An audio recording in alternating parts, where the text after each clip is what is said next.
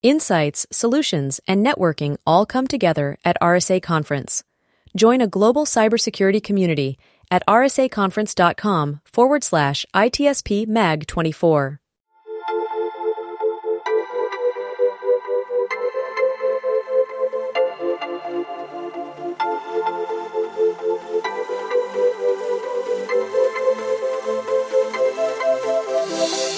Welcome to the ITSP Magazine Podcast Network. You're listening to a new Redefining Cybersecurity podcast with Sean Martin. Have you ever thought that we're selling cybersecurity insincerely, buying it indiscriminately, and deploying it ineffectively? Well, perhaps we are. So let's look at how we can organize a successful InfoSec program that integrates people, process, technology, and culture to drive growth and protect business value. Knowledge is power, now more than ever. Asgardia by WSO2 is a developer-focused identity and access management solution. Offered as Identity as a Service, or IDaaS, Asgardia by WSO2 creates seamless login experiences to your apps in minutes. Pantera, the leader in automation security validation, allows organizations to continuously test the integrity of all cybersecurity layers by emulating real-world attacks at scale to pinpoint the exploitable vulnerabilities and prioritize remediation towards business impact. Learn more at pantera.io.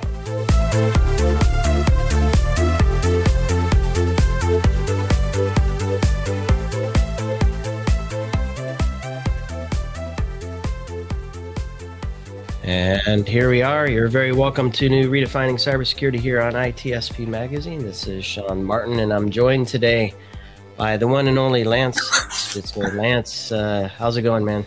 Pretty good. I was able to wrangle some time away from all the great stuff you're doing at SANS to have a chat with me. I appreciate it. No, I appreciate the time. Thanks.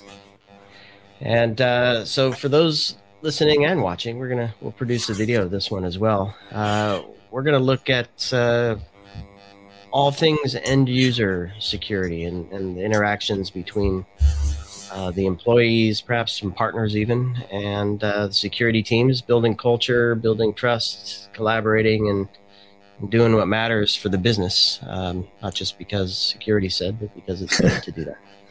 So before we get into it all, though, I know what you're up to at SANS, Lance, but our audience may not be familiar with everything you have going on there. So a few words about your role and perhaps your journey to do all that you're doing at SANS. Sure. Yeah, I'll keep this real short. So my name is Lance Spitzner. I'm a director at SANS Security Awareness. My job and passion is working with organizations on the human side of cybersecurity. Now, I've been in the cyber world for over 25 years, and the first half was really on the technical side. So pen testing, cyber threat intel, system hardening. But really on the past 10, 15 years, I've transitioned to the human side because honestly, this is where I feel we can make the biggest impact. In a lot of ways, I feel we've gotten pretty good at using technology to secure technology, but we've really left out the human side. In fact, I would argue that we are even driving today's threat actors to target the human. So this is why I'm so passionate and really working with organizations around the world. So, what can we do on the human side? And that's why I'm really excited to be, having an opportunity like this to just share some ideas. Perfect. And I often joke with my co-founder, Marco, that there's a tech stack and a human stack. And it's equally important to know how that human stack operates, which is, technology, you kind of have an insight into it, right? Somebody built it and can define what it does. Humans are a little more wily, and we have brains that do things. It's more challenging, but I would say you get longer return on investment. So it takes more time to change people's behavior. It takes more time to really build that secure culture. But once that security becomes embedded, it doesn't matter what the cyber threat actors throw at you, you're far more resilient. And one of the things I like to do on this show, Lance, is help people figure out how to operationalize an aspect of their security program.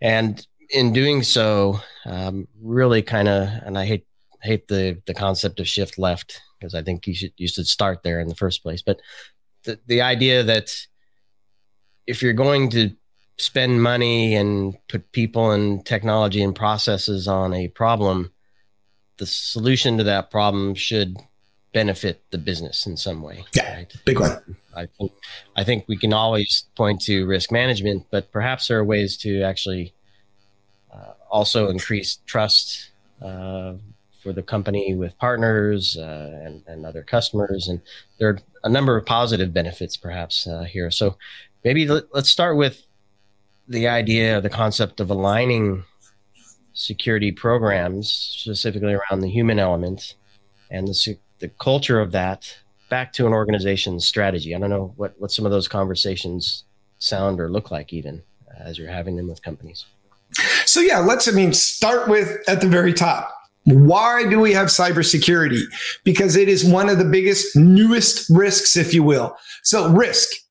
This is nothing new for organizations. Reputational, legal risk, operational risk, financial risk. Organizations have dealt with it for thousands of years. What is new is this cyber component, and it's really evolved very fast. Not only how we've adopted the cyber, but how threat actors have leveraged and taken advantage of cyber. So risk, not new. Cyber is new and really important to support that organization's mission so it can operate. The really new element to cyber is we've invested heavily in the past 20 years on the technology side. Like I said, we've gotten very good at using technology to secure technology. Look at the Windows operating system. 20 years ago, it was extremely easy to hack into any Windows computer.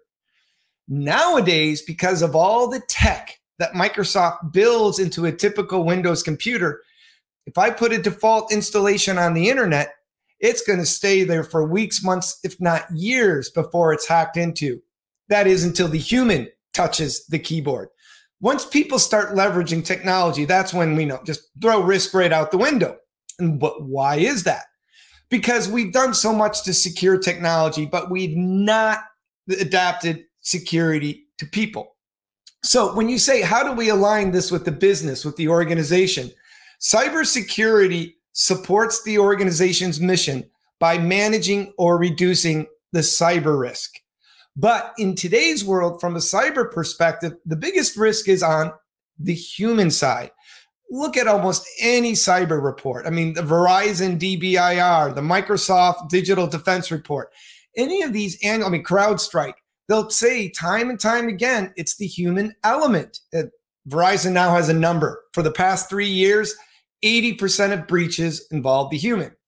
And it's not that people are the weakest link. It's not that we are to blame people. It's that people are the primary attack vector.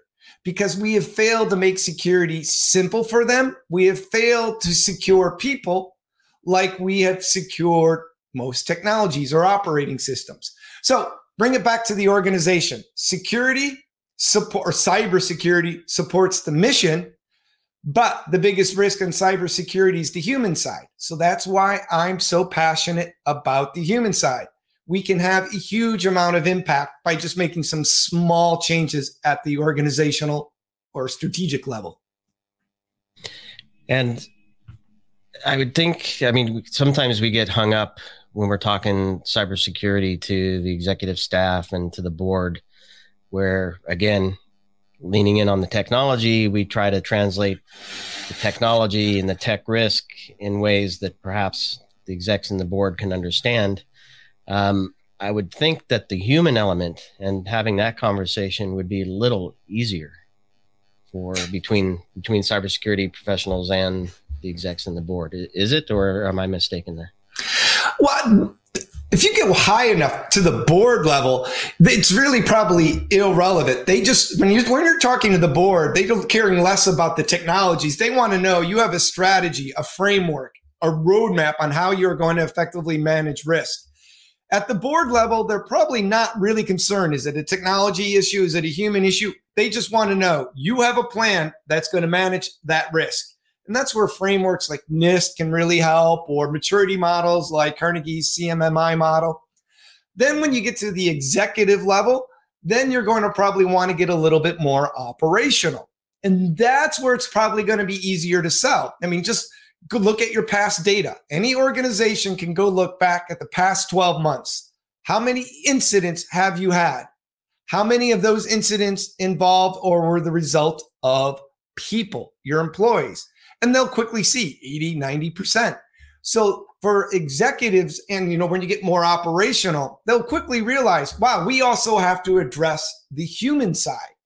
And that's what I'm starting to see more organizations do at a strategic level. I'm starting to see the role human risk officer, or behavior and culture, influence and engagement. So it's no longer this idea of security awareness and its compliance and its once a year training. It's more about, hey, how can we make cybersecurity simple for our workforce?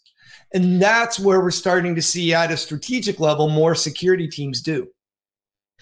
And so how does that translate into a program's definition, perhaps budget discussions? I'm wondering how security leaders begin to define the human role. Again, I suspect it has to again map back to, well, yes, 80% of the incidents were human related, and it took us X amount of time to respond to them, and these assets and other critical elements were impacted. But that's the final impact is it affected the business in this way. Are you seeing that connection as well? Oh, yeah. So, when you start changing human behavior. So, for example, phishing's a classic example, but there's other behaviors also, too. Human error is a big driver of breaches today. The cloud's really confusing to include for IT admins and developers. A lot of breached sensitive data is because people are putting it in the cloud, but they're misconfiguring it. They think it's secure, it's shared with the world. I can give you other examples, too. So what happens is, by changing human behavior, creating a more secure culture, what you're seeing is as those behaviors change, the number of incidents drops. The attacker dwell time drops. Costs related to incidents drops. Audit violations, policy violations reduce or drop. So when you start looking at the strategic metrics like those, you can correlate that with more of the behavior-driven metrics, and you can see, hey, by addressing the human side also, we are having a direct impact on overall risk. And not running a SecOps program every day. I have limited visibility into all the nitty gritty that goes on within a program. But the first thing that comes to mind when I think human element, risk, you mentioned phishing, that most of those breaches or incidents are driven by an email or some other communication-based link that's sent that a user clicks. But you just pointed to another one that's probably pretty prevalent, and maybe there are others. And I guess what I'm trying to figure out is, what's the scope of the human element? It's not just that somebody clicked on something, right? So that's a really good point. It's easy to point to say, yeah, and I hear this all the time, and I hate it. You said the human is the weakest link, or not the weakest link. I hear people saying that, or the stupid human, stupid employee. I hate all that stuff because it's so, one, it's easy to get tricked, and two, it's so much more than that. So talk to me a little bit about what you're seeing there. So yeah, first of all, what do we mean by human risk? So human risk is, the behaviors of people increasing either the probability of an incident or the impact or the harm of the incident. And what's surprising is about 80% of human risk is cyber threat actors targeting people, compromising passwords, phishing attacks, things like that. But about 20% of that human risk is also accidental or human error. Like the example I gave with the cloud, autocomplete in email, losing your laptop, things like that. So first, when I say human risk, to me, that includes both people being a victim, somebody's targeting them, but also the human side. Human error. In other words, technology got so confusing for me, I just made a mistake, which, by the way, is increasing because technology is getting more pervasive and more confusing. But what ends up happening is by addressing both of those elements, both human error and people being targeted, to me, that encompasses human risk. Now, other organizations may have a slightly different approach to it. Some of them may include physical security. Some of them may not include human error. Every organization's a little different, but to me, that's how I approach it. And so when we talk about user-friendly security and when we test how well that's working, how well do we define security policies in a user-friendly way? We do phishing awareness testing, right? And we test our employees to see how well they've learned.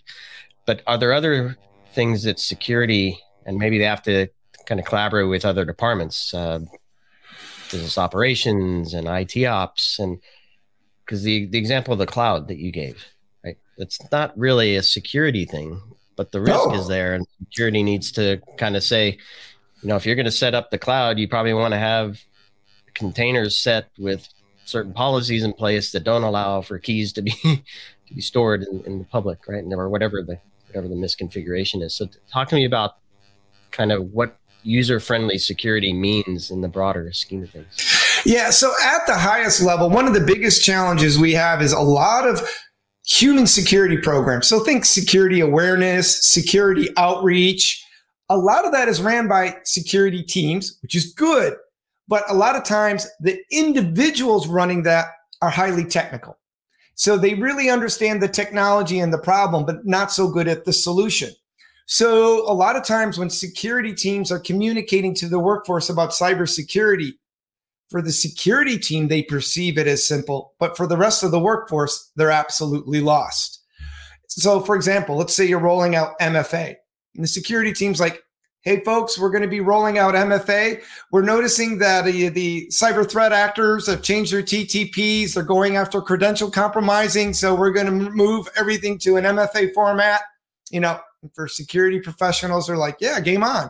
For the rest of the world, they're going, TTP, MFA, why do I care? I got a job to do.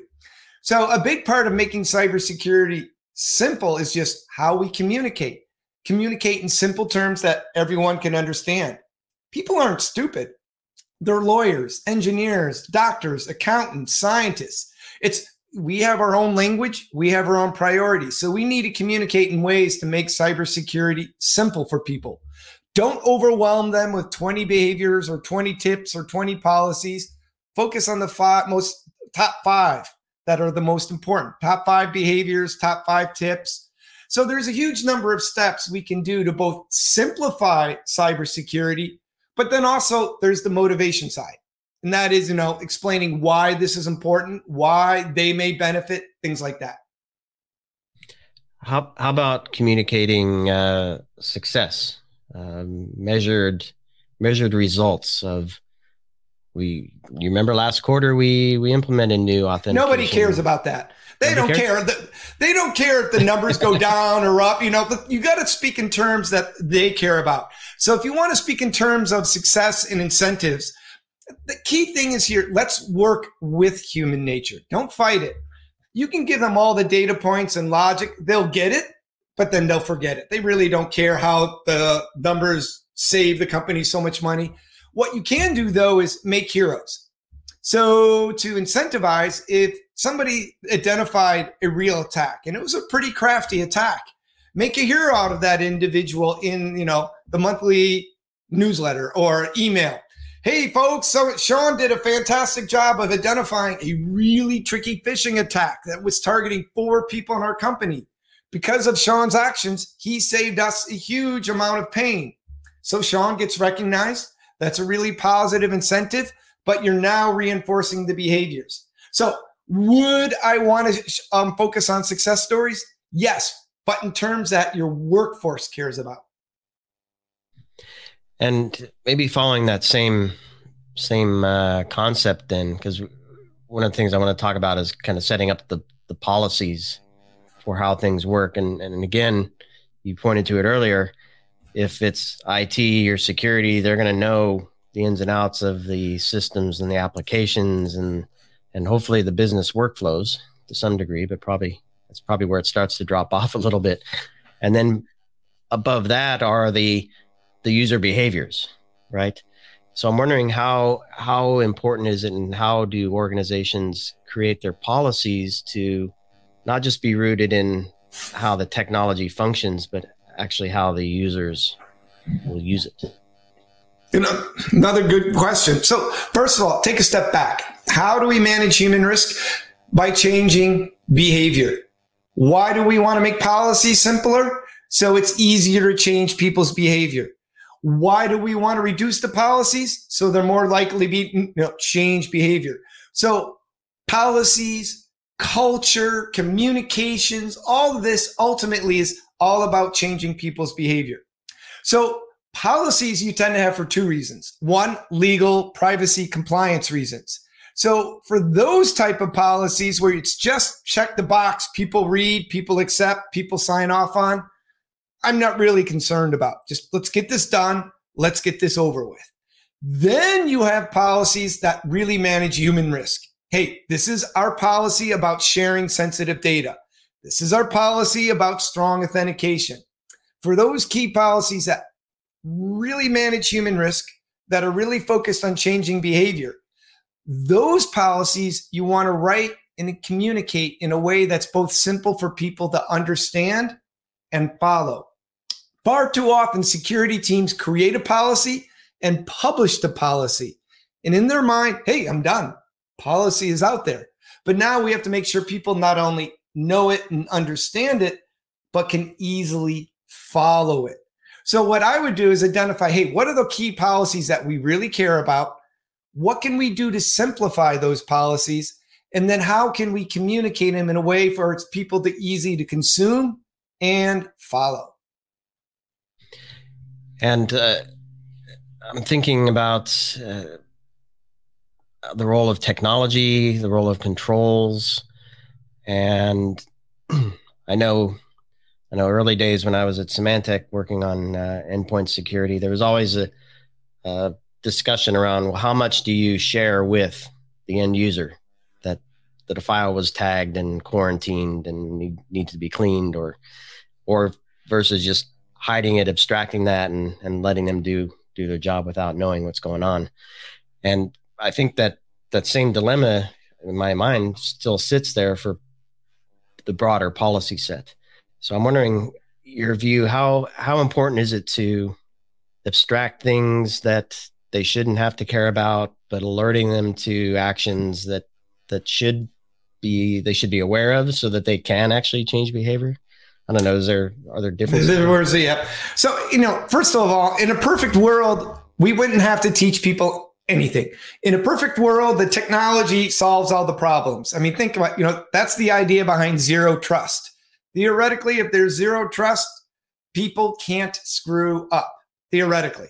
And one day we just may hit that. That'd be fantastic. But until that point, people are a key element. Now, how much do we teach to include the why part? If you think about it, what you were just saying is really the why. Hey, you were infected, but we saved you. Hey, that was a real phishing attack you clicked on, but Proofpoint was able to stop the exploit or something. How far you want to take that depends on the organization. To me, it is important to explain the why. And anytime you can give personal reasons why, hey, we just saved you, fantastic. But that's also hard to scale. When you've got 130,000 people in your organization and there's alerts and incidents happening daily, scaling that ability to reach out to people and explain, hey, we just saved you, or you were on the verge of big impact, big harm, that can be hard to scale. So do we want to explain the why?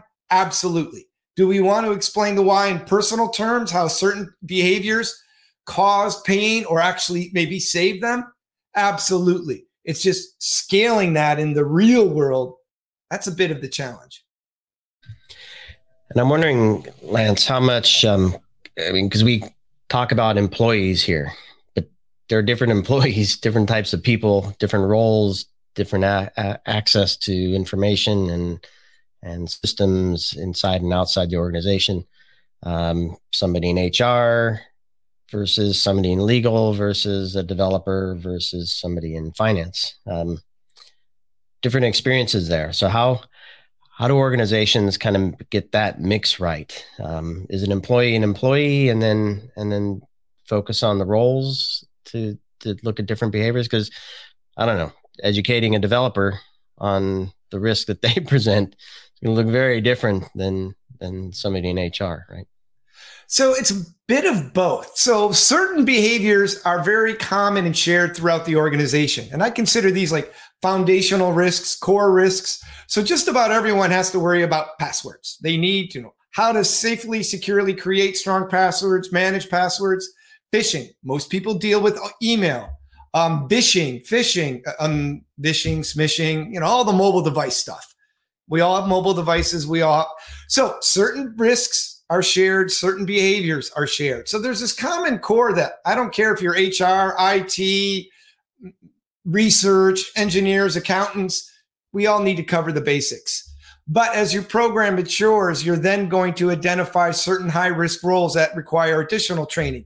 IT admins using the cloud, developers creating code, creating applications. So for that, you need more role-based specialized training. For that, you've got to create unique specialized training for that unique specialized group.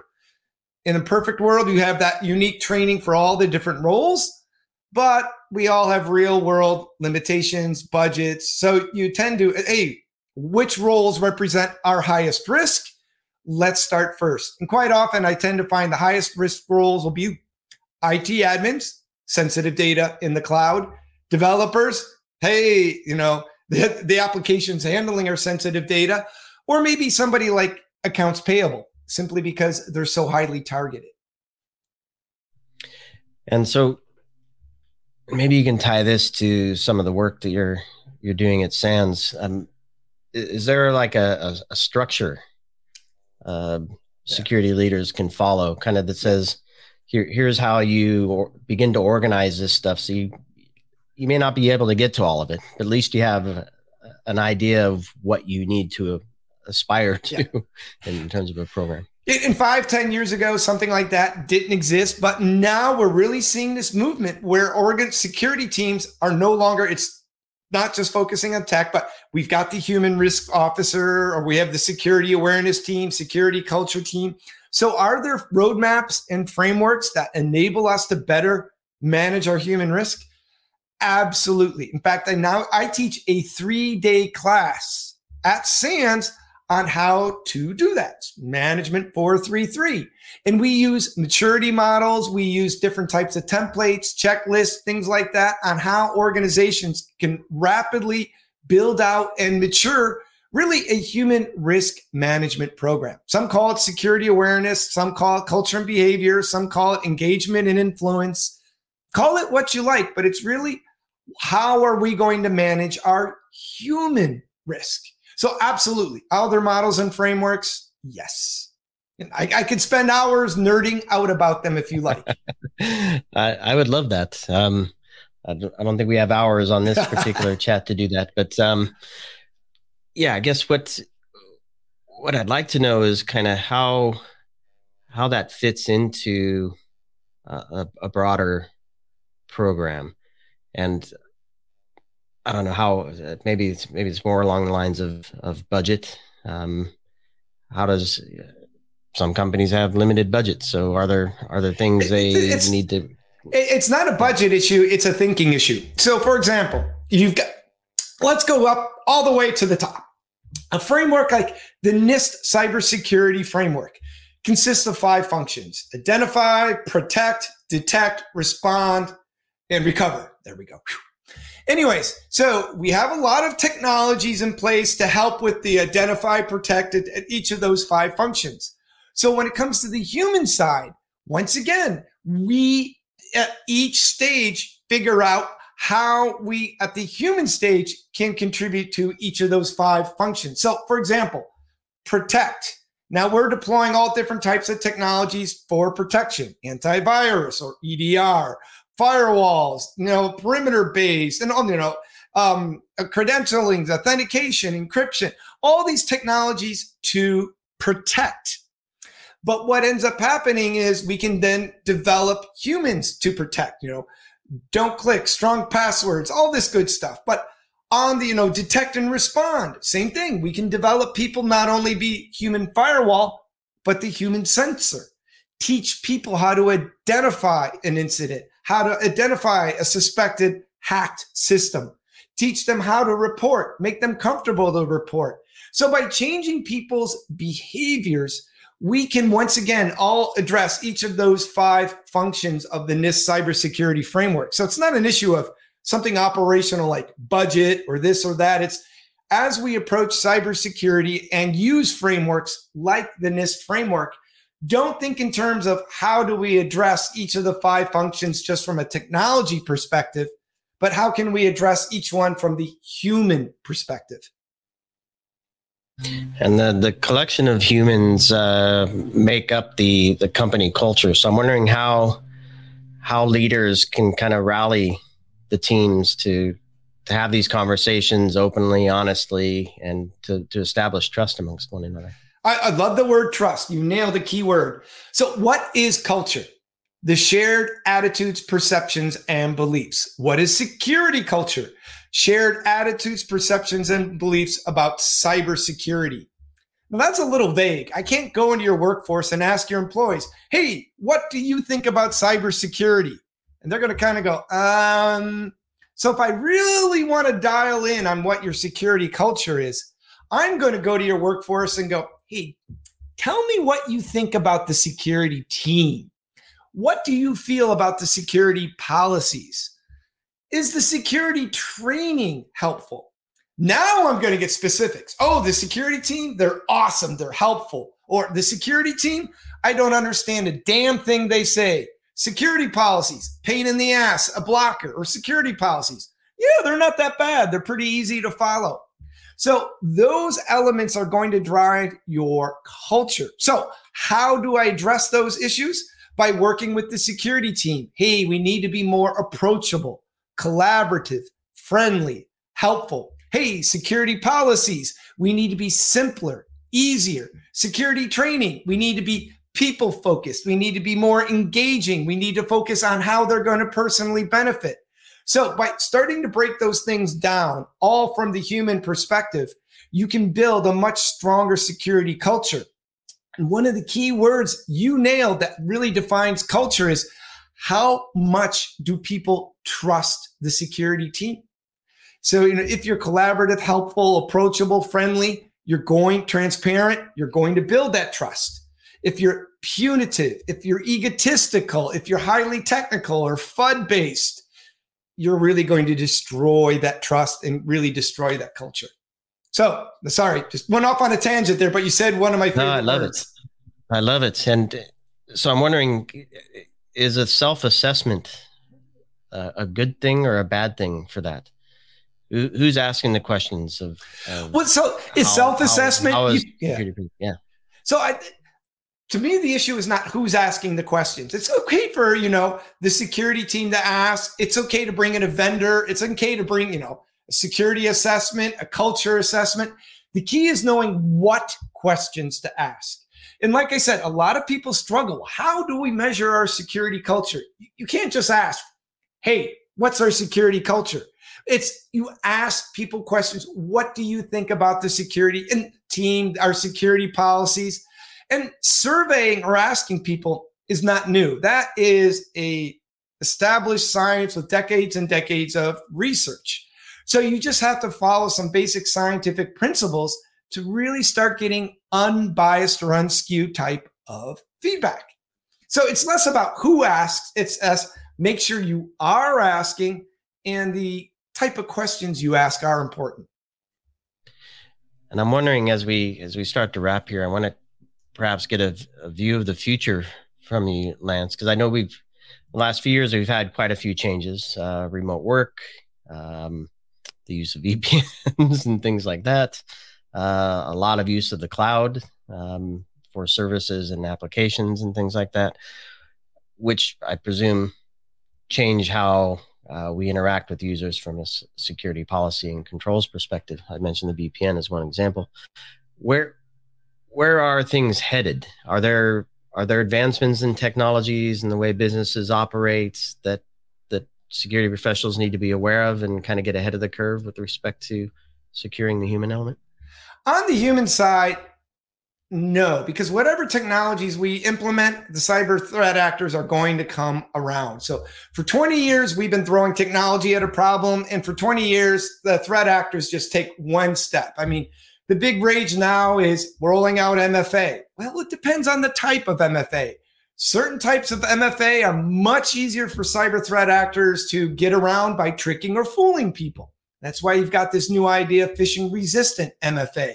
Hey, we've got phishing resistant MFA. Well, then you've got vishing and smishing. And so what really I think it's less about, is there a certain technology that's going to solve this human problem? Absolutely not, because it's the human interacting with technology. I would flip. What we need to do now is every time we're rolling out something new, password managers, MFA, full disk encryption, single sign-on, zero trust. Anytime we roll out a new technology, let's flip it. How can we make this easier for people to adopt and use? That sounds really easy, Lance. No, it's not. Making security simple is really hard, but big long-term benefit. Because every time we throw out a new technology, threat actors just figure out one step to get around it. So if we can start addressing the people behind the technology, long-term ROI. Yeah, and I'm just thinking through some of the MFA examples, SMS versus email versus app, apps. Or the big one that... the introduction of those, one or the other could change how your business runs and your users interact with systems, which could screw things up. Oh yeah.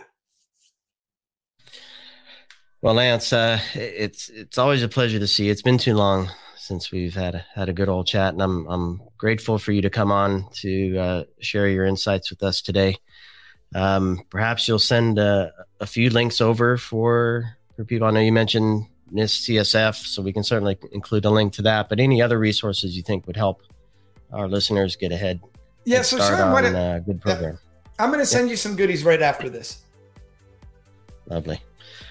All right, Lance. Well, thanks so much for everybody listening. Stay tuned for this to be produced, and in the show notes you'll find the links that includes all the goodies that Lance is going to send, and hopefully some good tidbits here. I certainly learned a lot, and hopefully others did as well. So, Lance, thanks a million, man.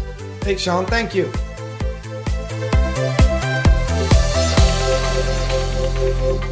Pantera, the leader in automation security validation, allows organizations to continuously test the integrity of all cybersecurity layers by emulating real-world attacks at scale to pinpoint the exploitable vulnerabilities and prioritize remediation towards business impact. Learn more at Pantera.io. Asgardio by WSO2 is a developer-focused identity and access management solution. Offered as Identity as a Service, or IDaaS, Asgardio by WSO2 creates seamless login experiences to your apps in minutes. We hope you enjoyed this episode of Redefining Cybersecurity with Sean Martin, part of the ITSP Magazine Podcast Network. If you learned something new and this conversation made you think, then share this channel and ITSPmagazine.com with your friends, family, and colleagues. If you represent a company and wish to associate your brand with our conversations, sponsor one or more of our podcast channels. We hope you will come back for more stories and follow us on our journey. And you can always find us at the intersection of technology, cybersecurity, and society.